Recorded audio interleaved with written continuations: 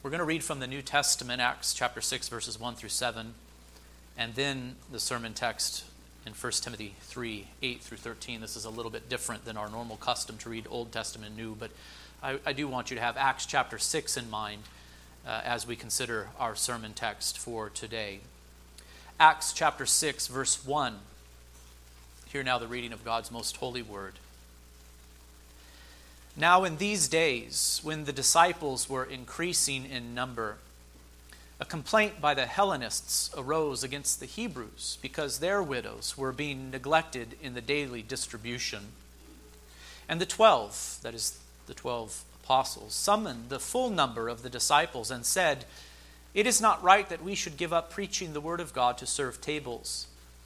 Therefore, brothers, pick out from among you 7 men of good repute, full of the Spirit and of wisdom, whom we will appoint to this duty. But we will devote ourselves to prayer and to the ministry of the word." And what they said pleased the whole gathering. And they chose Stephen, a man full of faith and of the Holy Spirit, and Philip, and Prochorus, and Nicanor, and Timon, and Parmenas, and Nicholas, a proselyte of Antioch. These they set before the apostles, and they prayed and laid their hands on them. And the word of God continued to increase, and the number of the disciples multiplied greatly in Jerusalem, and a great many of the priests became obedient to the faith. Our sermon text today is 1 Timothy 3, verses 8 through 13. Here we read, "Deacons likewise must be dignified, not double-tongued, not addicted to much wine, not greedy for dishonest gain. They must hold the mystery of the faith with a clear conscience, and let them also be tested first, then let them serve as deacons, if they prove themselves blameless. Their wives likewise must be dignified, not slanderers, but sober-minded, faithful in all things. Let deacons each be the husband of one wife, managing their children and their own households well. For those who serve well as deacons gain a good standing for themselves and also great confidence in the faith that is in Christ Jesus." So far the reading of God's most holy word. May He add His blessing to the preaching of it this morning. Let us not forget that Paul's purpose in writing to Timothy was to ensure that the church be properly ordered. I've repeated myself in this regard over and over again in this sermon series, and I think it is important to keep this in mind. His concern is that the church be properly ordered. The false teachers that had infiltrated the church in Ephesus were promoting speculations that led to disorder rather than the stewardship or good order from God that is by faith. That is 1 Timothy 1:4. Paul wrote to Timothy so that he may know how one ought to behave in the household of God, which is the church of the living God, a pillar and buttress of the truth. The church is the household of God, and Timothy was a steward. He was a household manager, if you will. And Timothy was to see to it that overseers were appointed to serve in God's house. They, we learned last week, are to be morally upright and gifted for the work. And one thing that overseers would need to do was to care for God's church. And how would they prove that they were capable of doing this? The answer is by managing their own households. Concerning overseers, 1 Timothy 3:5 says, "For if someone does not know how to manage his own household, how will he care for God's church?" And so this entire letter has order in the household of God as its major theme. Brothers and sisters, our God is a God of order. Our God is a God of order. That He is a God of order is displayed most wonderfully in the natural world. In the beginning, God created the heavens and earth. The earth was at first without form and void, and darkness was over the face of the deep. And in 6 days' time, God formed and fashioned the earth by the power of His word to make it a place suitable for human habitation. And so in creation, God transformed the earthly realm, bringing order out of disorder so that life might flourish. Order in the natural world makes human life possible, and that order is beautiful to behold. I wonder if you've ever spent time just looking at the order in the natural world and seeing God's beauty in it. His order is also displayed within the family. In the beginning, God instituted marriage and commanded that children be brought into the world and raised through the union of a husband and wife. Order within the home is also beautiful to behold. And that God is a God of order is also displayed within society in the authority structures that God has instituted. And how good and pleasant it is for citizens to live in a well-ordered and just society. Order is beautiful, isn't it? And our God is a God of order. We should not be surprised then to find instructions concerning the proper ordering of Christ's church.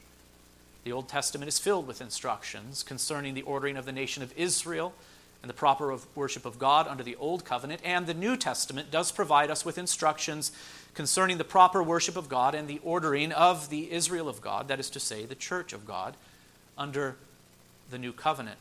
Our God is a God of order, and His household is to be kept orderly. His house is to be filled with truth and not falsehood.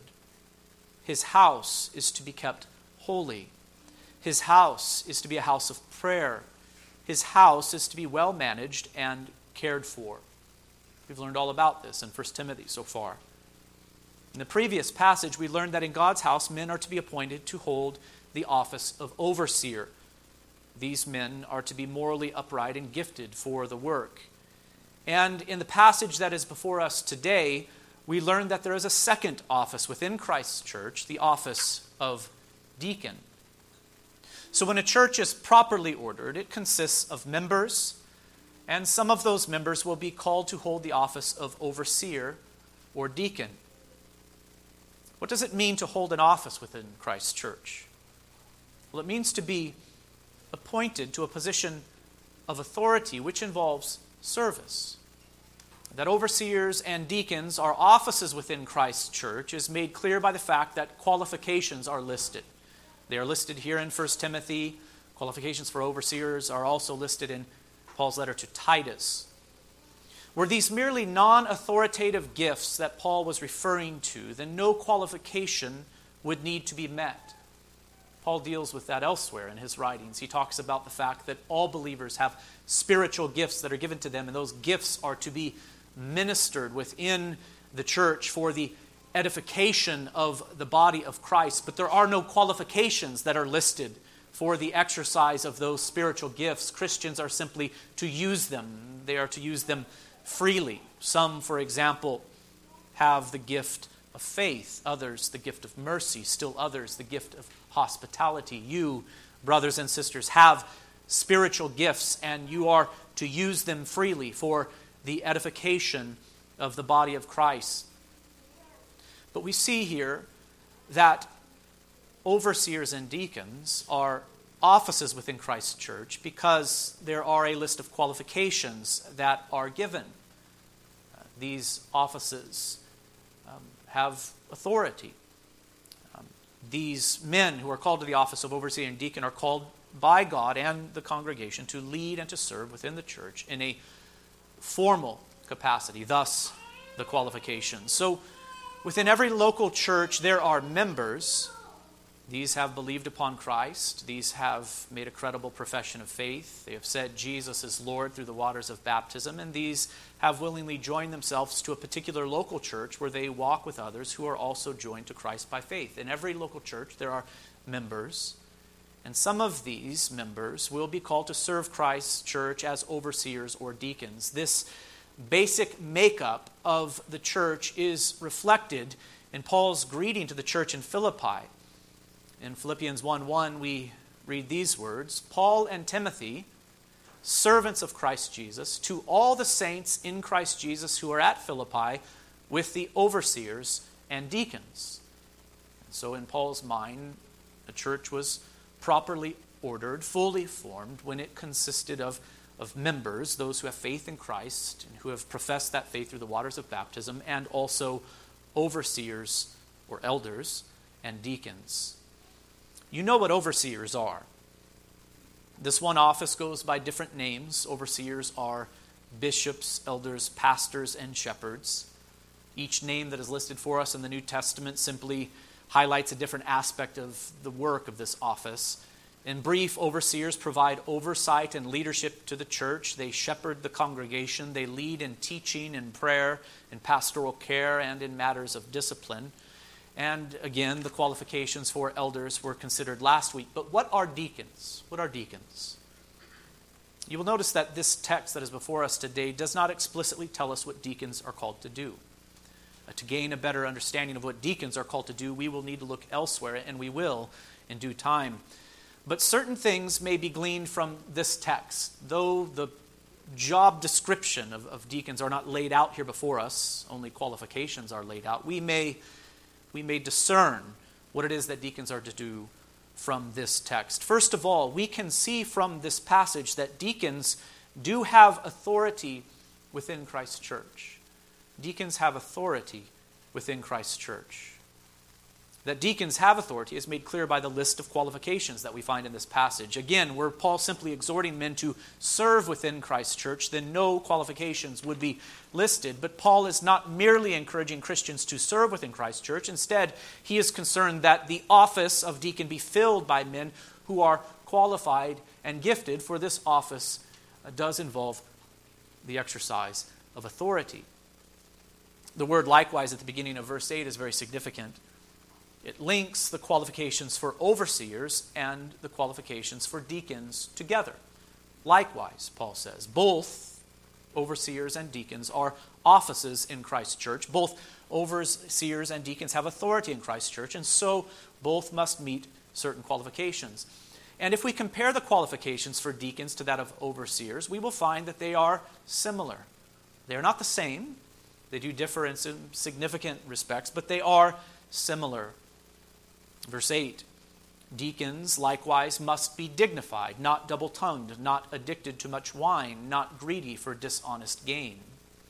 To be dignified is to be honorable and deserving of respect. The phrase not double-tongued means that the man must not be a hypocrite, or we might say he must not be two-faced. Not addicted to much wine means that he must not be a drunkard, and not greedy for dishonest gain means that he must not be a lover of money. I'm progressing very rapidly through these qualifications because you've already been taught about them in the qualifications that were listed for overseers. They are not stated in the exact same way, but this should all sound familiar to you. In verse 9 we read, they must hold the mystery of the faith with a clear conscience. I think this is probably a good time to note one of the obvious differences between the qualifications for overseers and deacons. You will notice that a deacon is not to be able to teach. Overseers are called to teach. Deacons are not. But this does not mean that a deacon need not hold to sound doctrine. When Paul says that deacons must hold the mystery of the faith, he means that they must understand the faith which God has revealed in Christ Jesus, and they must believe it. We typically use the word faith to refer to personal belief or trust in Christ, and it is that. But sometimes the word faith is used to refer to a body of doctrine or a set of beliefs. And you will notice that deacons are said to need to hold to the faith. The presence of the definite article helps us to see that Paul is not referring to personal faith or trust, but to sound Christian doctrine. Certainly, a deacon must have personal faith. That is an obvious requirement to hold the office of deacon. But here, Paul is emphasizing something else. Deacons need to hold to the faith. That is, they must be able to understand and hold to Christian doctrine, sound Christian doctrine. That is what he means by the faith. And he calls it the mystery of the faith because the truth concerning exactly who and what the Christ would be was for ages largely hidden, but had been revealed when Christ was born into the world as he lived, died, and rose again, ascending to the Father's right hand. This is how Paul uses the word mystery. A mystery in Paul is a truth once concealed but now revealed. And the point is this: though deacons are not called to teach within the church, this does not mean that they may have poor doctrine. They must hold to the mystery of the faith. And I hope you can understand why this is the case. Perhaps you have noticed that doctrine affects everything. It affects every aspect of our lives. The way that you live is based upon what you truly believe. And deacons will serve within Christ's church constantly being influenced and motivated by and moved by what they believe to be true in their minds and hearts. So if a deacon is going to serve faithfully within Christ's church, though he is not called to teach, he must still hold to the mystery of the faith. He himself must have sound doctrine. You should know that for a man to hold the office of overseer at Emmaus, he must fully subscribe to the Second London Confession of Faith. That confession does accurately summarize the faith in our opinion. And so requiring full subscription to that confession does help to ensure that our overseers, our elders, our pastors, hold to sound doctrine. Please remember, brothers and sisters, that every heretic does claim to believe the Bible. We must press further and ask, well, what do you believe the Bible to teach on this major doctrine or that? And having a confession of faith is a great help in maintaining doctrinal purity. Every overseer or elder here at Emmaus must fully subscribe to the Second London Confession of Faith, which is our confession of faith. We believe it to be a wonderful summary of the core teaching of Holy Scripture. And not only must overseers fully subscribe to the Second London Confession, but deacons must also fully subscribe. Yes, they are not called to teach within Christ's church, but nevertheless, they do have authority within Christ's church, and they are to minister faithfully. And if they are to minister faithfully, they must have sound doctrine. Why must deacons fully subscribe if they are not in charge of the teaching ministry of the church? The answer is because Paul lists holding the mystery of a faith, the mystery of the faith, as a qualification for them. And this is a qualification because deacons, again, do have authority within Christ's church. The authority, though it is not authority to teach, it is real authority, and so they must hold to sound doctrine because, again, doctrine affects everything. In fact, Paul says that they must hold the mystery of the faith with a clear conscience. This means that they must be living according to the ethical demands of the Scriptures. They, like overseers, are to be morally upright so that their own conscience does not condemn them. They must have a conscience that is clear. Verse 10, deacons are to be tested first, then let them serve as deacons if they prove themselves blameless. We might ask, who are they to be tested by? Who are they to be tested by? Clearly, they are to be tested by the overseers who have that general responsibility to oversee and to lead the Christian congregation, God's church. But the implication is that they are to be tested by the whole congregation. They are to be found blameless, meaning morally upright, by the church. And it is the church that is to appoint them to the office. At Emmaus, we have a congregational form of church government. You should know this. And this does not mean that the members are to be involved in every decision that is made. No, the overseers do have the responsibility and authority to lead within the church, and that freedom is rather broad. But the congregation is to be involved in three things. This is biblical, and it is also stated within our constitution. One, the members are to be involved in the reception of new members. Two, the members are to be involved in the final stages of church discipline, particularly excommunication. Remember what Matthew 18 says so clearly, that if someone is in sin, you're to go to him alone, to take another with them, with you, to confront the brother who's in sin. And if there is no repentance, it's to be told to the church, not just to the elders or the overseers, but to the whole church. And so members are to be involved in the final stages of church discipline, particularly excommunication. And three, the members are to be involved in the appointment or removal, God forbid, of church officers. This is the pattern that is presented to us within the pages of the New Testament. The congregation's involvement in these things is demanded by the Scriptures. Both overseers and deacons are to prove themselves blameless. Blameless does not mean perfect, for no one could hold the office if that were the requirement, but they are to be found living morally upright lives. They are to be above reproach. They are to live lives marked by humility and repentance where sin is present.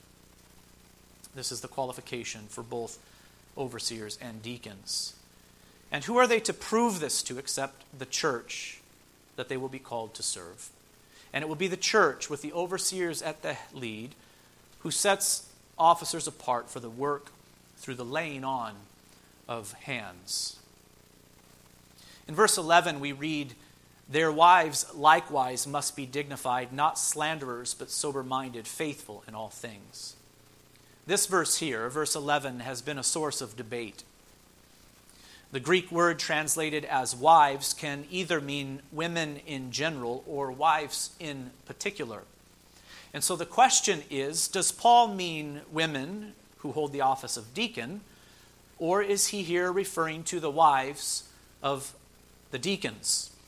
It's a very important question that we must deal with here. You can see that the position the ESV takes is that Paul is here referring to the wives of the deacons. The ESV, along with the King James Version, the New King James Version, the NET, and the NIV, they all translate this Greek word as wives. But perhaps you're reading from the New American Standard Bible, and you will see the phrase is, "Women must likewise be dignified." Another text that contributes to the debate about women holding the office of deacon is Romans 16:1, where Paul says, "I commend to you our sister Phoebe," or Phoebe. I'm never sure how to pronounce that name, to be honest with you. "A servant of the church of Cenchreae," that is Romans 16:1.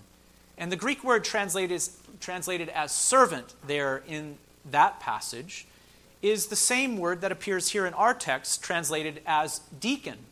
So again, some wonder, was this woman a deacon, or was she a servant? Deacon means servant. Whether or not that word, that same Greek word, is referring to a servant or someone who holds the office of deacon is really determined by the context of the passage. And so some have wondered whether or not this woman mentioned in Romans 16:1 is being called a servant by the apostle or a deacon. And so there is some debate, even within Reformed churches, as to whether or not women may hold the office of deacon. It is our view that Phoebe was a servant and not a deacon, and that when Paul refers to women in 1 Timothy 3:11, he is referring to the wives of deacons and not to women who are themselves deacons. And I do believe that this view is supported by a study of the practice of the early church. The practice of the early church is not authoritative for us, brothers and sisters. Only the Word of God is. But nevertheless, we can learn a great deal from the practice of the early church. It can help us to know how the early church interpreted the Scriptures, and even those who were living so close in proximity to the age of the apostles, what they understood the apostles themselves to be saying. And so I do believe that this view can be supported from a study of the practice of the early church. But the answer to the question, does Paul mean women in general or the wives of the deacons in particular, is answered clearly by what Paul has already said in 1 Timothy 2:12. Namely, "I do not permit a woman to teach or to exercise authority over a man." This Paul has already clearly stated. And if the office of deacon is an authoritative office, which it certainly is, thus the qualifications, then Paul has already answered the question, may women hold the office of deacon in 1 Timothy 2:12. So why then does Paul place requirements on the wives of deacons, but you will notice he does not place requirements on the wives of overseers? That is interesting, isn't it? He actually has a special set of requirements for the wives of deacons, but he doesn't for the wives of overseers. Why must the wives of deacons likewise be dignified, not slanderers, but sober-minded, faithful in all things? Have you ever wondered about that? I'll tell you why. I think it has to do with the nature of the deacon's work. We will soon explore this further, but for now let me say that deacons are called to care for the physical needs of the congregation. This will require the deacon to come alongside those who are ill and suffering. This he will need to do not only for the men within the congregation, but also for the women in the congregation. And so it is not at all difficult to imagine a situation where it would be inappropriate for a male deacon to meet the need, particularly of female members, himself. Instead, who do you think will help him meet the need? The wives will. His wife will accompany him in the work and be a great help to him as he fulfills his duties as a deacon. Or perhaps another woman in the congregation who has volunteered to assist the deacon in his work will accompany him. And these women, the wives of the deacons, and perhaps others who assist the deacons in their work, likewise must be dignified, not slanderers, but sober-minded, faithful in all things. Brothers and sisters, the work of the deacon is vital work. It is important work. And faithful men must do the work because deacons will have to engage in people's lives in a very intimate way. They will have to come alongside them in very difficult circumstances. They must be trustworthy. And so too should the women who accompany the deacon in the work, be it their wives or some others. You will notice that this is not said of overseers concerning their wives, neither here nor in Titus 1 in that parallel passage concerning the requirements to hold the office of overseer. And I think this is why. An overseer may discharge his duty without running into this problem that I have just mentioned. An overseer may preach, he may pray, he may provide oversight of the church and not require the assistance of his wife or other women in the congregation to meet the physical needs of women in the congregation who are suffering as deacons will. I think that is why Paul mentions here this qualification for the wives of deacons. And so I wonder, brothers and sisters, here is a good time for a bit of application. Are you praying for the officers of Emmaus? Are you praying for them regularly? And I think you know what my next question will be. Are you praying for their wives also? Are you praying for their spouses? Though an elder may discharge his duties without the formal assistance of his wife, you know that a good and godly wife is a tremendous blessing and support him in his work. And so you are to pray for your elders, and you are to pray also for their spouses, and you are to pray for your deacons as they discharge their very important ministry, but be sure to pray for their wives also. They are mentioned here in this text because they play a vital role in the support of the diaconate. I have witnessed it, brothers and sisters. I have witnessed it firsthand. I know how much these women who are involved in the support of their deacon husbands and in the service of Christ's church do. And so we must be sure to pray for them often. In verse 12, Paul returns to the deacon himself, saying, "Let deacons each be the husband of one wife." You will notice this also supports the interpretation that men are to hold the office of deacon. But Paul's point is that deacons, like overseers, are to be faithful to their wives. And then we read, managing their children in their own households well. This is similar to the qualification for overseers, but it is not quite the same. Both overseers and deacons have authority over the church of God. Both must manage their church in their own way. And so both must first demonstrate the ability to manage their households. Overseers are to keep their children submissive with all dignity. And I do believe that this additional phrase corresponds to the fact that overseers need to demonstrate they have a natural ability to lead. He must be able to lead the congregation to love and good works, and he should demonstrate that he is able to do this first at home. But deacons must do a similar thing. They are going to have to manage the church in their own way. They have real authority within the church. They're going to have to manage funds. They're going to have to deal with complex situations. They're going to have to use wisdom to discern the best way to meet a particular need within the congregation. Perhaps you don't see it, brothers and sisters, but I do. I know that some of the problems that face overseers and deacons can be very difficult and complex. And so overseers and deacons must show that they have the ability to manage their own households before they are given management responsibilities within the church of God, the household of God. And then in verse 13 we find this word of encouragement for deacons.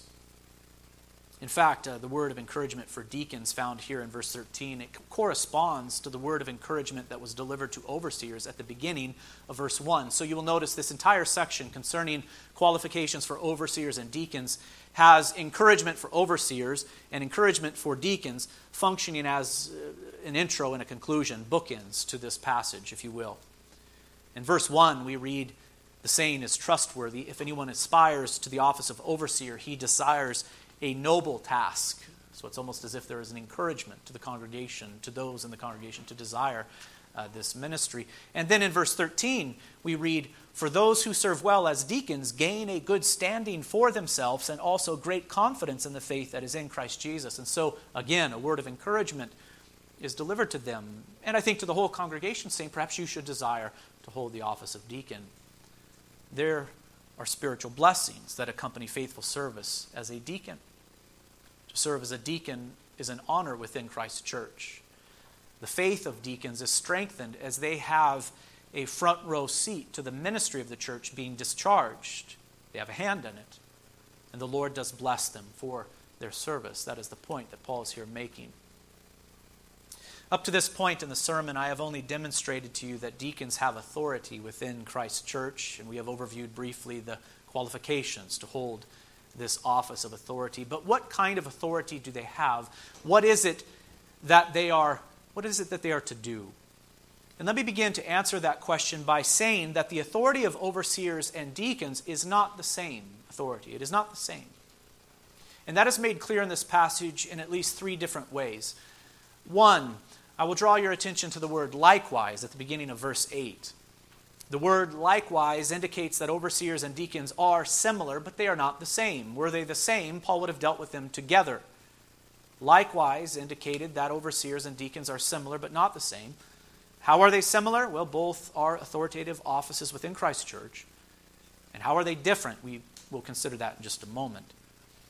Two, they are similar but different in that they have a different set of qualifications. That indicates that the authority of overseers and deacons is not the same. And three, the titles themselves indicate differing levels of authority. Deacon means servant, as has already been said. Overseer means leader in general. Notice that both overseers and deacons are called servants, but overseers are called to lead. As it has already been said, overseers are called to teach. And so the authority that they possess is not the same. They both have authority in Christ's church. Both are offices which require qualifications to be met, but overseers, that is to say, pastors and elders, are called to maintain the general oversight and leadership of the church. So then what are deacons called to do? And in fact, we might at the same time ask the question, what are overseers called to do? Given that these offices are designed to complement one another, as we will see. To answer the question, what are deacons and overseers called to do, we must look elsewhere. What they are called to do is implied in this text, and we have drawn out some of those implications, but here Paul sets down qualifications for these offices and not a job description. He assumed that Timothy, along with the rest of the church in Ephesus, knew what these offices were and what they entailed by the time he wrote this letter to Timothy. Evidently, the office of overseer and deacon had already been so well established within the early church that he listed these qualifications for them, assuming that they knew what these offices were all about. In brief, when the New Testament evidence is considered, we see that overseers are to lead the church.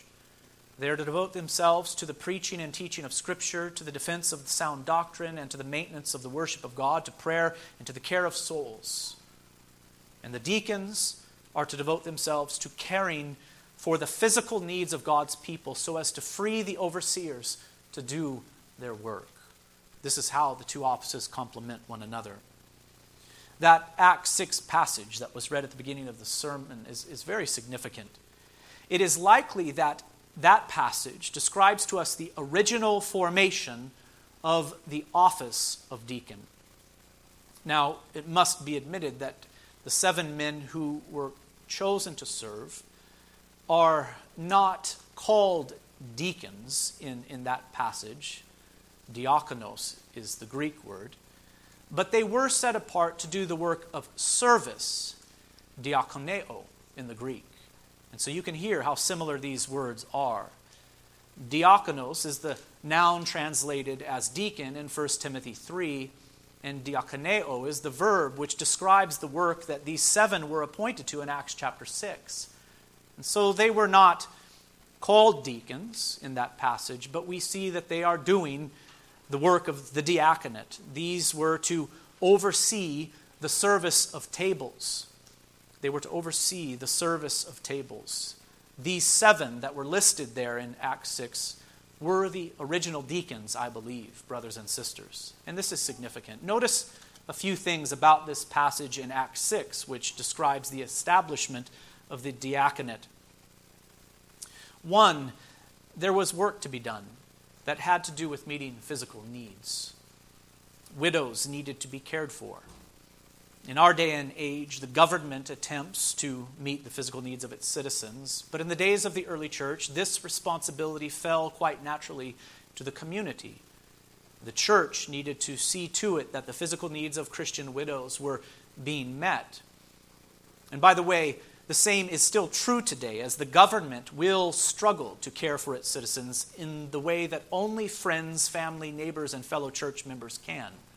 And so just because we live within a society with a government that tries to do just about everything, that does not mean that we should ignore the needs of members of the church, widows and others, but rather we should seek to be sure that they are well cared for. In fact, I am not saying that Christians should reject government aid when it is needed. After all, you and your fellow church members have already paid taxes, haven't you? I hope that is true. And so you might as well benefit from them when there is a legitimate need. But what I am saying here is that the church should not leave caring for the needy amongst them to the government. This is the church's job. So then, as we have opportunity, let us do good to everyone, and to especially to those who are of the household of faith, says Galatians 6:10. So there was work to be done there in that passage, Acts chapter 6. Widows needed to be cared for. 2, notice that a failure to meet the physical needs of church members with equity was leading to division within Christ's church. The Hellenists, that is to say the Greek widows, were being neglected while Hebrew widows were being well taken care of. Favoritism was being shown to them. And so, yes, even the Christians in the early church were struggling with a form of racism. Favoritism was being shown to one group of people over another based upon their ethnicity. And this inequality in the benevolence ministry of the church was dividing the congregation. Could you imagine the turmoil that was resulting from this favoritism that was being shown? 3, the apostles were unable to meet the need while at the same time devoting themselves to the ministry of the word and prayer. They said, it is not right that we should give up preaching the word of God to serve tables. No, the apostles were not saying we are above serving tables. Too good for it, you see. It's not the point. In fact, Christ himself taught his disciples to wash feet and to have that servant's-hearted disposition. Instead, the apostles were concerned that prayer and the preaching of the word would be neglected if they were to give themselves to this task. They knew that they needed to maintain a laser-like focus upon the ministry of the word of God and prayer. And so they were unable to meet the need while at the same time devoting themselves to the ministry of the word and prayer. 4, meeting these physical needs was so vital to the church, to the life of the church, that neglecting them was simply not an option. And so the office of deacon was established. I want for you to notice something here, that as the early church began to form, and as the apostles looked out upon the church, they noticed that physical needs were important. Brothers and sisters, the church is not all about spiritual needs. It also is to be concerned with meeting physical needs as well. After all, we are made up of body and soul, aren't we? And God does care for us as whole persons. On the last day when Christ returns, bodies will be raised from the grave and reunited with the soul, where we as whole persons will live in the new heavens and new earth for all eternity. Christ did not just save us in a spiritual sense. He did not just save our souls, but our bodies as well. And even in that Lord's Prayer, which Christ taught his disciples to pray, we have that little remark in there, give us this day our daily bread. And so the church is to be very much concerned, not only for spiritual matters, but also for physical. 5, it appears that this was an office from the beginning, even there in Acts chapter 6, because there were certain qualifications that had to be met. The apostles took the lead, and they instructed the congregation, saying, "Pick out from among you 7 men of good repute, full of the Spirit and of wisdom, whom we will appoint to this duty. But we will devote ourselves to prayer and to the ministry of the word." So I think you can see that the qualifications that Paul lists for deacons in 1 Timothy 3 are nothing more than an elaboration on what the apostle said in Acts chapter 6. Do you see the connection? These were not just servants in Acts chapter 6. These were deacons. They were being appointed to a formal office that had authority. Therefore, the congregation was said, pick out men to serve in this capacity, this official capacity, but they must meet these qualifications. Now, Paul in 1 Timothy 3 is simply restating that and even elaborating upon the qualifications in a more detailed fashion. These servants were to be men of good repute, full of the Spirit and wisdom in Acts 6. 6, the number of men chosen was determined by the need of the congregation. 7 were chosen, I believe, because 7 could do the job. And I think this should be true today. How many deacons should a church have? Well, it depends upon the size of the congregation and the needs that exist within the church. 7, it was the entire congregation that chose the 7 men. And the 12 summoned the full number of the disciples and said, "It is not right that we should give up preaching the word of God to serve tables.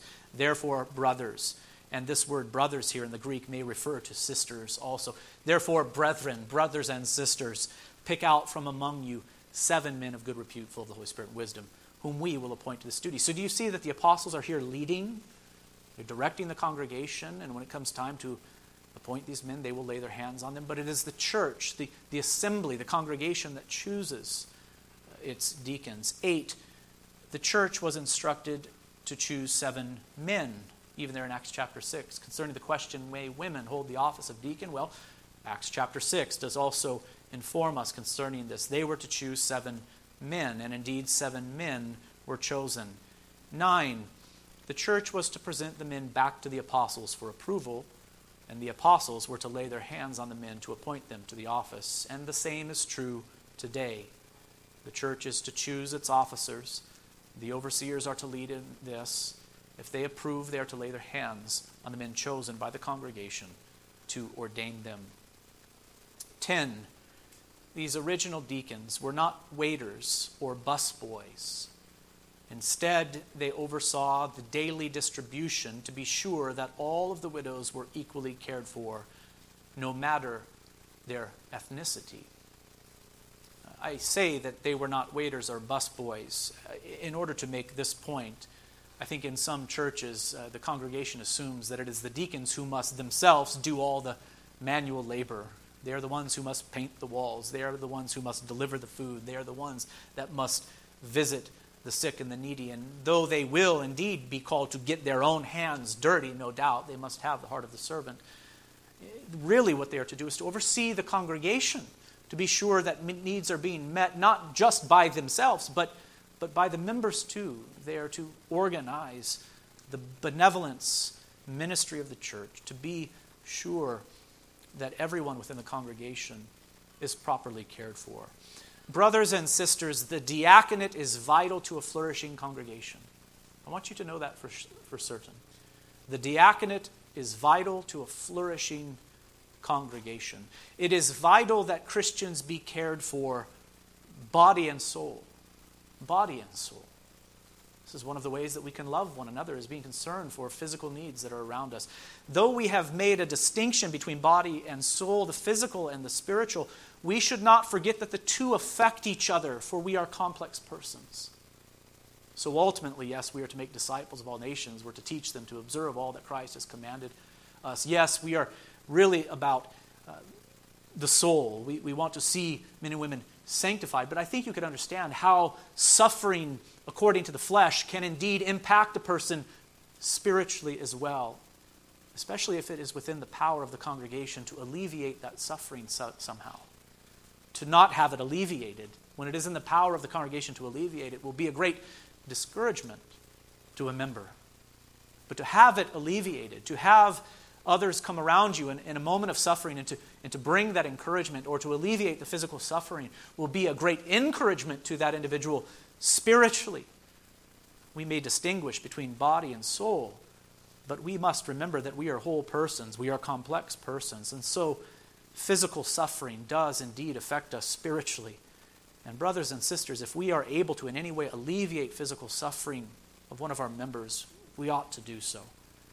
We ought to care for them as whole persons. The diaconate is vital also to the peace of the congregation. That's one thing I want you to notice. In that Acts 6 passage, it was not only that widows were being neglected in the daily distribution, their physical needs not being met, but that was causing great division within the church. And that is what injustice does. Where there is injustice, communities are divided. That is true of the family. That is true of our society. That is true of the church as well. And so really deacons are to be concerned not only with meeting physical needs, but with preserving unity within the Church of Christ by being sure that everyone is fairly cared for. The diaconate is vital also to the eldership. Where there is a flourishing diaconate, you will find that the overseers or elders are free to do what God has called them to do. Namely, they are to devote themselves to the ministry of the word and to the prayer, to the general oversight of the church, to the caring of souls. The diaconate is even vital to the evangelistic ministry of the church. What do I mean by this? Remember the words of Christ. By this all people will know that you are my disciples if you have love for one another. Here is one of the ways that we love one another, by caring for one another, even as it pertains to physical needs. And so pray for your deacons, brothers and sisters. Pray for your deacons. Pray for their wives. Be ready to serve also under their guidance as they are faithful to discharge their duties. Be ready to serve under their guidance. If you see a need that is bigger than you can meet alone in the congregation, what should you do about that? Tell a deacon. Go to one of your deacons and to say, I see this need, and if I could meet it myself, or if our small group could meet it, or if our group could meet it, we would, but it seems to be bigger than that, and so what do you say? What should we do? How can we cooperate together to meet the need? And if you are in need yourself, you must make it known. Brothers and sisters, do not assume that we have the ability to read your mind or to see into your private life and notice that there is a need there, but make it known. Brothers and sisters, let us see to it that the church is well ordered. Our God is a God of order, and we do trust that things flourish when they operate according to God's design. May the Lord bless us and be glorified in this place. In Christ's name, let's bow together for a word of prayer. Father in heaven, we do thank you for the church. We thank you for our personal salvation, of course. We rejoice in the fact that we are justified, that we have been washed in the blood of the Lamb, that we have been adopted as your children individually. But what a tremendous blessing it is to sojourn in this world, not alone, but together. We know that the church is your bride. It is your household. It is the temple of the Holy Spirit. Lord, may we always stand grateful before you for the church. And Father, we do pray that you would help us to be faithful as the church, that we would order this congregation according to your word. So help us, Lord, to do that. Every member, help them to do this and to maintain the proper order of the church. Father, I do pray that you would bless the overseers of Emmaus, that they would flourish in their work, that they would do their work as servants, that you would energize them and sustain them, Lord. Help us to lead according to your word and with wisdom. And we do pray also for our deacons and their wives, that they would be sustained in their work, that they would be energized to meet the need, that they would have authority, but with a servant's heart. Father, give them wisdom to do their work well. Father, we do pray that the end result would be a flourishing congregation. Father, we pray that the members of this church would be built up in Christ and eager to serve you faithfully all the days of their life. In the name of Jesus Christ our Lord we pray, and all of God's people say,